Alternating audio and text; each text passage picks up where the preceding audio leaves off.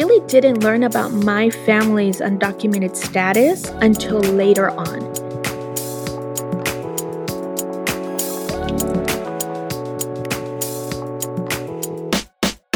Welcome to Insider Career Conversations, a podcast that highlights unique careers and non-traditional education paths.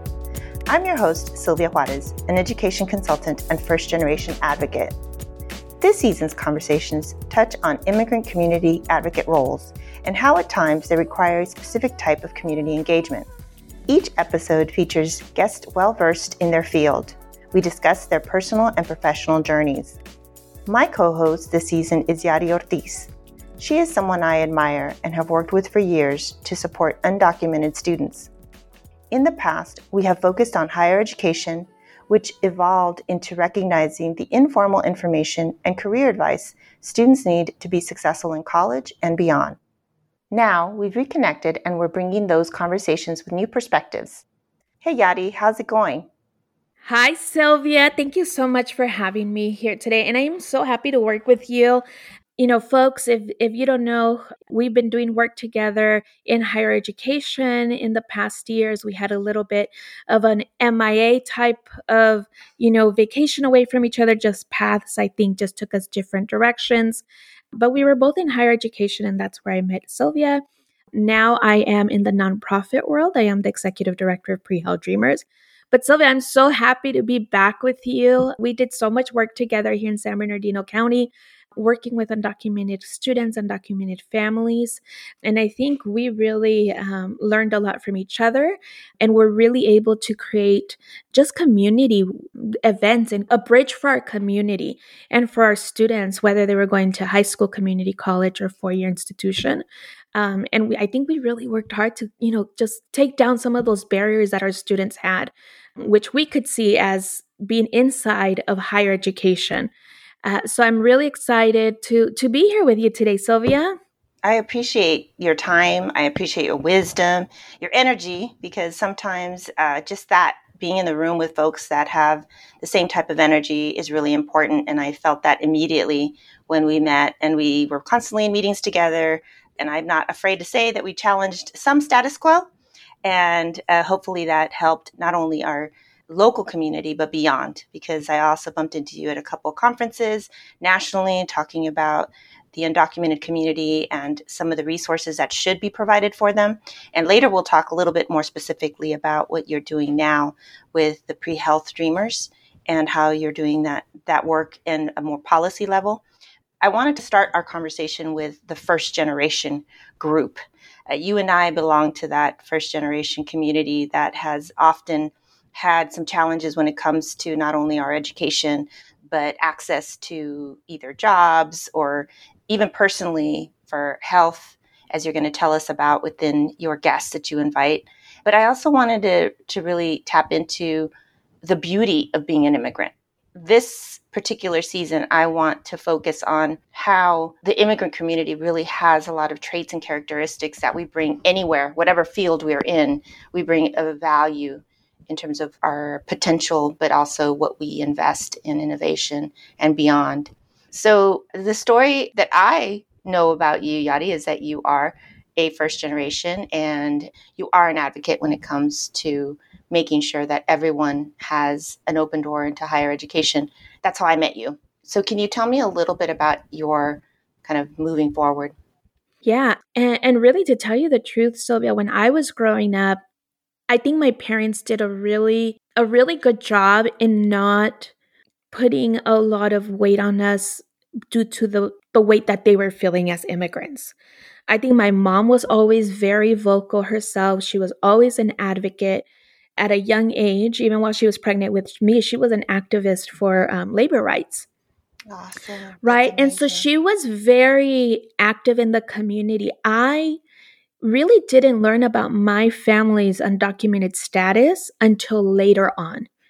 Actually, until I was well into adult age. I didn't realize a lot of the things that had impacted my family were because of a result of immigration, their immigration journey and also their undocumented status when they were much younger. I was not aware of that. And I think my parents were very nervous to even talk. They don't talk about it very often. And it just came out by accident. And so then once I learned all of that, I kind of started putting the pieces together. Like, oh, that is why those concerns or those issues were very prevalent in my family. That's why that type of mental health existed in my family. Because a lot of, Okay. yeah, so it all started piecing together, which really helped me as an adult. Like, oh, now I get it. I get it. I get what my mom was feeling. I get what my dad was saying, but I never realized it until later on. So, which I Right. think for me, it really created like this, why aren't we talking about it more? Like, Right. why do children have to wait until they're much older to understand what the parents are going through? But I think it's just embedded in our culture, right? Like, we don't Right. talk about our issues with our kids. I think it's also coupled with integration and how we integrate ourselves into a community or not, right? I think some of the issues that come with the mental health that you're referring to come with the fact of fit. Where do I fit? I'm not quite here, at least as you mentioned, those of us, you and I were born here. We don't fit there and we don't fit here. But our parents also felt that to a certain degree, even though they were from other countries, in my case, from Mexico. But, Mm-hmm. they were successful here in the US, but because of, social class or maybe location or region where they decided to set up roots, they still had that division of class that also follows some of our communities into the US. And I think that advocating that your mom did, and I'm sure your father supported her, for me, it was more of my dad being very critical and analytical about things and making sure that we were educated as females, my sister and I, for that same purpose, Mm. was that he wanted for our integration to come from education, from the education component. That's how I think he's planted the seed eventually for me to be in the field that I'm in, promoting higher education and careers that we don't see very many faces that are Black and brown or even first generation community members. So did you get that spark when you were in high school? Did you get it when you were in, college? Like, I understand you saw it in your household, but where did you take reign? Like to be an advocate? Mm-hmm. Yeah, I think it was embedded in me from birth. I really do. My mom, she told me a story a couple of years ago, like when she was 8 months pregnant with me. They had to take her off of a taco truck because she was protesting. So I always tell my mom, it's your Not the fault. taco truck She takeover. was on top of a taco truck and she's like, they had to get me down. And what are you? So I tell her, Mom, it's your fault that I am the way I am. My other sisters are not. They do community work in other ways, not in outward facing advocacy. One's a teacher, one works in the healthcare system. But I always tell my mom, it's your fault. It was embedded in me from the moment I was made, right? It's a, So her outspokenness was inherent to you, your outspokenness. yes. Yadi, I think you and I kind of defined as we sat down to talk about the theme for this particular podcast for Insider Career Conversations. We talked about immigrant community advocates. What does that mean to you? What label does that carry? Because I think you and I had a really good discussion about it and landed on it. And I'd like for our listeners to hear some of that. It took me a long time to really accept that advocate title because for me, advocacy was like something that you did out in the streets. It was more towards activism, being out in the streets. And so I always really was very cautious about using that advocate term. But the more I learn about how advocacy works, I really have embraced it and gone with it. I never saw myself as an advocate until I was called one. And I was like, wow, that's really interesting. I'm just trying to do what's right, or I'm just trying to speak up. Right. And for me, really, now looking back, for me, advocacy or the work in advocacy for me has really been being in one with community, really I like being that. one with community and doing what's best for the community as a whole. Not what's best for you all the time, but what's best for the community. And even for my kids, we lived in a low income area for a very long time. My kids still go to school there because I've kept them there because I go, we need to stay in the community. You cannot be one with the community and work with the community if you leave it. From You afar. Yeah, from yeah, they afar. had, That yeah. the work changes. The work not that you can. Let me take that back. Not that you can't, but the work really changes when you're working with the community and for the community. Right. I think there's a certain insight when you're in the neighborhood. There's a Mm-hmm. certain opportunity to observe silently and in some cases really take over the understanding of what the purpose of what you have to do and what needs to Yeah. get done. I was introduced to advocacy or the word advocate in a different way. I had to search for something that was an alternative to being a troublemaker. Because once I did start advocating, then it was, oh, here comes trouble. I knew it was a joke. I knew it was like, oh, okay, Sil, here comes Sil. She's going to get stuff done.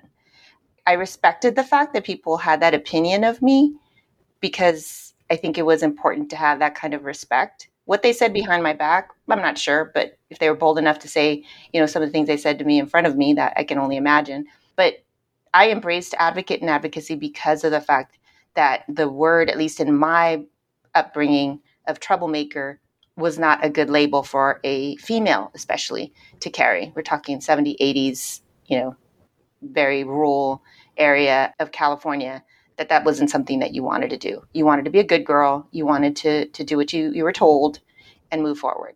So I looked for as an alternative word, which is advocate, and I embraced it, but I still had the same gusto, if you will, of being a troublemaker because you're challenging status quo. I really like right now the term that's being used of disrupting. I like that a lot because some of the work that we have to do has to disrupt what is in Mm-hmm. place just because it should have been that way for a long time or has been that way for a long time, and it's just not appropriate. Immigrant communities, I think, are such a valuable resource for this country, for the work that they do, for the economy that they contribute to. I don't think that's talked about enough, that we Mm-hmm. contribute in an economical way in a variety of ways, not only by the labor, but also by the consumption. And that includes those who are undocumented.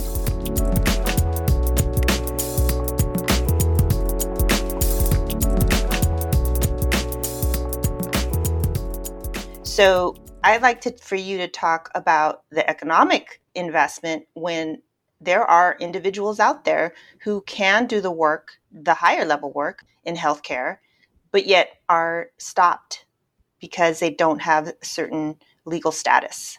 Can you tell us about that? Yeah. And so, just really quick, I just want to mention I think for me, my experience was it was different from you in that you were very much of an observer growing up, and I was the opposite. I've always Mm-hmm. been a loudmouth. I've always been that troublemaker, right? And we've had to learn how to own that title. Yes, I had to learn how to own it. I didn't realize I was being a troublemaker, but let's own it now that we have it. Right, right. And what does that really mean? And just really quickly, I want to just also mention, I know you and I had discussed, just social justice in general. And I think that's really important before we move forward. If you don't know who Hector Plasencia is, check them out. They're amazing. I think I've learned a lot from the work that they've done. But Hector actually has a social justice model. And I think that put a lot of things into perspective for me, which I use for my students and the health professionals that I work with now. And there's three ways for social justice to take place, right? For it to be embedded into our communities. It's who you work with the system, against the system, and without the system. So as social justice activists, we have to use all three parts of it. I think what's important for us to assess is how are we going to work with, without, and against the system? And what's the Right. percentage, right? Because that pie can move left, right. You can do working more with the system, working with a little bit less against the system if you don't feel so comfortable. I think for me, I always say I work against the system. To me, working with the system is very draining. I have to do it. I just choose to do it less. I Mm-hmm. still have to navigate those conversations in a very professional manner, in a manner that I have to sometimes kind of tailor myself Right, right, right. in order to make change happen, right? That brings to the attention that you and I both worked for universities and opposite systems here in California, but nonetheless there are very much some structural, I want to say, incompetencies that will constantly be part of that institutional work that's done. But I Mm-hmm. think for me, once I left the university, it gave me some time again to observe because that's my origin, to observe and really start analyzing how I could be bold despite the fact that there is some structure, right? Because at the end of the day, we're encouraging young professionals or students to consider becoming part of an institutional model. But how are they going to bring in their skill set? How are they going to bring in their type of leadership, their type of swag, if you will, academic swag or professional swag into that environment? And we're seeing it more and more through now the work that's being done with diversity, inclusion, equity, and inclusion. I feel that it seems to be a slow process. And I think that considering, again, to my point about the economic investment that we have from immigrants that are in all parts of the professional scope and lens that we have here in the US and California in particular, or wherever the states you may be part of, I feel that there's not enough credit, if that's not even the broad enough word to say, to the immigrant community and what we're contributing. I think that's what we're saying. Yes. I think also like immigrants and undocumented folks don't realize sometimes, I think, I work with students all the time, and I work with students who are becoming health professionals. For a big portion of my students, I have to remind them, like, you are bringing in so much wealth into these universities, Yes. into these health professions, right? Yeah. You're bringing, this experience that you had as an immigrant, coming from immigrant families, the culture, the richness in culture, being sometimes bilingual. Sylvia, some of my students are trilingual. Yep. And that's And never so, recognized. That's never and that is recognized as a never trait. recognized. Mhm. My students have been, what do you say? They've been helping their parents or family members or just people in the community translate documents from a very young age. When they go to the doctor, when they go to, an attorney, an immigration attorney, they're the ones translating. And to them, it's like, oh, that's normal. And it's not. They're scheduling for their families. I have to be at school, Yeah, but my parent has to be over here and my younger brother and sister has to be over there. So they're running a household. They're house managers. And correct. so their organizational skills, their time management, everything's on point. But yet again, when it's taken into the workplace, it's often either not recognized and No, exploited. Because if you're right. organized, if you come in with creative ideas because you've had to be creative in your household or you've had to be creative in your community, now we walk in, and I'm talking about my experiences both with the finance industry and the university setting, where yes, you want to take advantage of my creativity and how I do things and the boldness when it comes to putting a project in place, but you don't want that same boldness when it comes to how to be out there representing a community at its maximum capacity. You don't want that full throttle, which is great. I mean, I understand everybody's got to be protected and there's a lot of political issues going on right now, but we're playing hardball, but yet we keep trying to refer to pushing down on some of valuable Well, assets that we have. what I tell my students all the time, it's, I'm going to push you to get out of that comfort zone a little bit, because wherever you go, whether it's, your program at your school, whether you're going into nursing or medicine, bottom line, they're going to be following protocol. They're going to be following Mm-hmm. requirements. They're going to be following this institutionalized, streamlined method. And whether you want it or not, you're going to be institutionalized. Yep. You're going to be kind of trained to be that way. The way the way our communities don't need for us to be when we're serving them. Right. And I think it's really important. Like I always tell my students, remember what you wrote on your application when you first applied to that medical school. What was your mission and what was your purpose of going into medical school? And don't forget that, because it's really hard not to, especially once you become a health professional and you're just inundated with work and you just will follow policy because you don't have time to not do that. So it's like, go back to your roots. But Yadi, also, we often talk about the fact that there almost has to be a code switching class that we have to give in like some high schools for immigrant communities, because again, here we are in this structure that's set for whatever period of time it is. In your case, it's healthcare. And we're expecting these individuals who are ostracized in some cases, because we're talking about undocumented students with who you work with, undocumented individuals. And on top of that, we're telling them that they have to code switch. They have to modify their behavior within an environment that sometimes doesn't want them there, but they're pursuing it because they know that it's going to be better for the communities that they're going back to. And Mm-hmm. I don't know if individuals are really processing that as they should at the leadership and administrative levels when it comes to not only the institutions where these individuals are getting their education, but also where they're also being placed to work. Any industry is not putting the time to be able to say, how am I going to capitalize on this? The Department of Oh, yeah. Commerce, I think it was 2019, late 2019, 2020, started this first generation movement. Then COVID happened. So I'm really interested in seeing how the federal government is really going to tap into that first generation population and really start seeing how Mm-hmm. corporations, to start with, are going to really start investing in how do we keep and not have this turnover that we have with employees that sometimes is because they're drained, they're burnt out, and we're not recognizing it because we're burning these individuals at both the candle at both ends. And we're expecting them to deliver at this capacity, but we're not allowing them to be who they are in another area. And I think that that's constantly going to be an issue until we address it formally and put things in place to do that. That's why I love what you're doing now, because you're working nationally with Pre-Health Dreamers. How is Pre-Health Dreamers kind of helping move that needle when it comes to the status quo?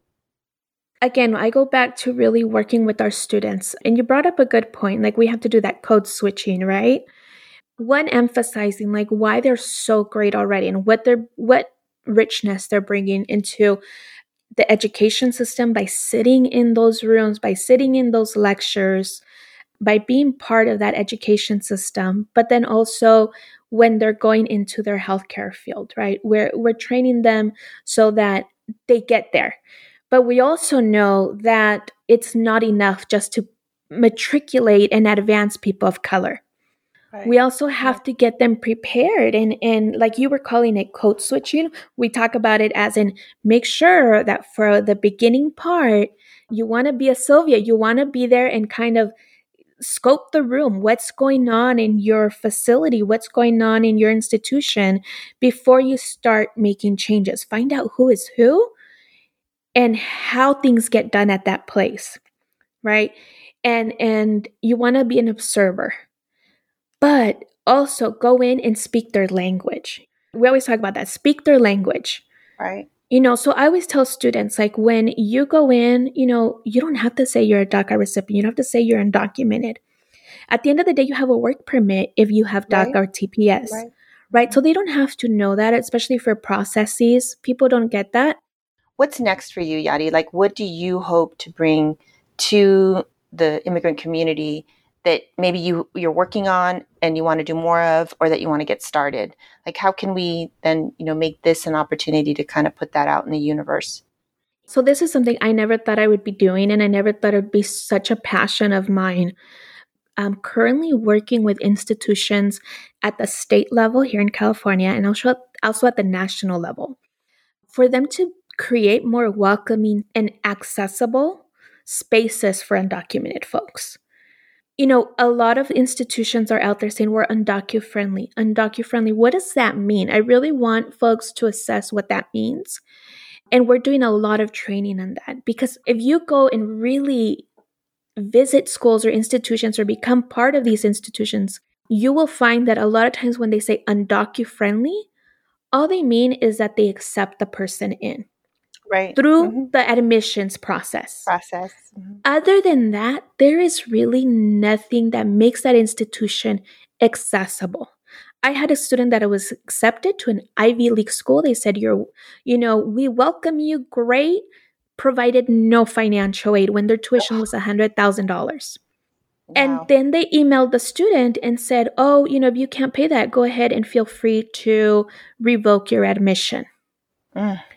So how can you say you are undocu friendly when it's like you invite somebody out for dinner, but Mm-hmm. don't put food on their plate? Like, you get Right. to sit there with an empty plate while I have this feast. Right. But I'm being friendly because I invited you over to the table. And that happens so much with undocumented and immigrant folks. And I think for me, that is something that we're working on very heavily right now at Pre-Health Dreamers. Like, we really just want to stop saying that we're undocumented friendly and really walk the walk. Right. And But there has assess to be action. ourselves. Yeah, let's take action now. Let's assess, let's set goals, let's be truthful what we can and cannot do. What partners do we need to bring in? And another thing also, like for me, it's really important to create that bridge between nonprofits and especially grassroots organizations. I've seen the amazing work that grassroots organizations do with very little resources. Yet they're not seen as important by these big institutions. And I think both have very much to learn about each other, yet it's really hard to bring both to the same table. Right. Yeah, that's something we really want to do here at Pre-Health Dreamers to help undocumented students going into healthcare and accessing healthcare as well. And I think one of the things that I want to leave everyone with is that the fact that what we're advocating here with immigrant community advocates is the fact that we're contributing. We're not being given anything. Nothing's going to be handed to us. We're getting the education. We're getting the training, whether it be at the higher level, like a PhD, an MD, to a technical training that can be done through a certification or licensing. We're getting the education. We're contributing to society. We are here. We need to be recognized and provided the same opportunities as everyone else. I think that's one of the things that I want to really lead this season with. Girl, you got me started. I don't know what to say, but I really do want to thank you for agreeing to be part of this season, because I hope that with the guests that you're bringing in and that I'm bringing in, we're really going to find some really good synergy and conversations that I think aren't being had enough, or maybe I haven't been part of because, I am a troublemaker. But I think that we do need to have an out there, at least to cause some conversations or discussions in places that you and I don't get to go into.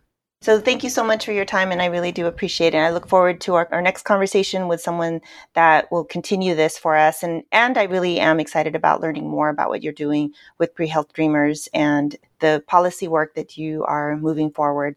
Thank you. Thank you, Sylvia, for having me today and for this discussion. I know I can go on for hours. Stay tuned for more insider career conversations that showcase career paths within immigrant community advocacy. We appreciate you listening and look forward to next time. Insider Career Conversations is a production of Juarez Consulting.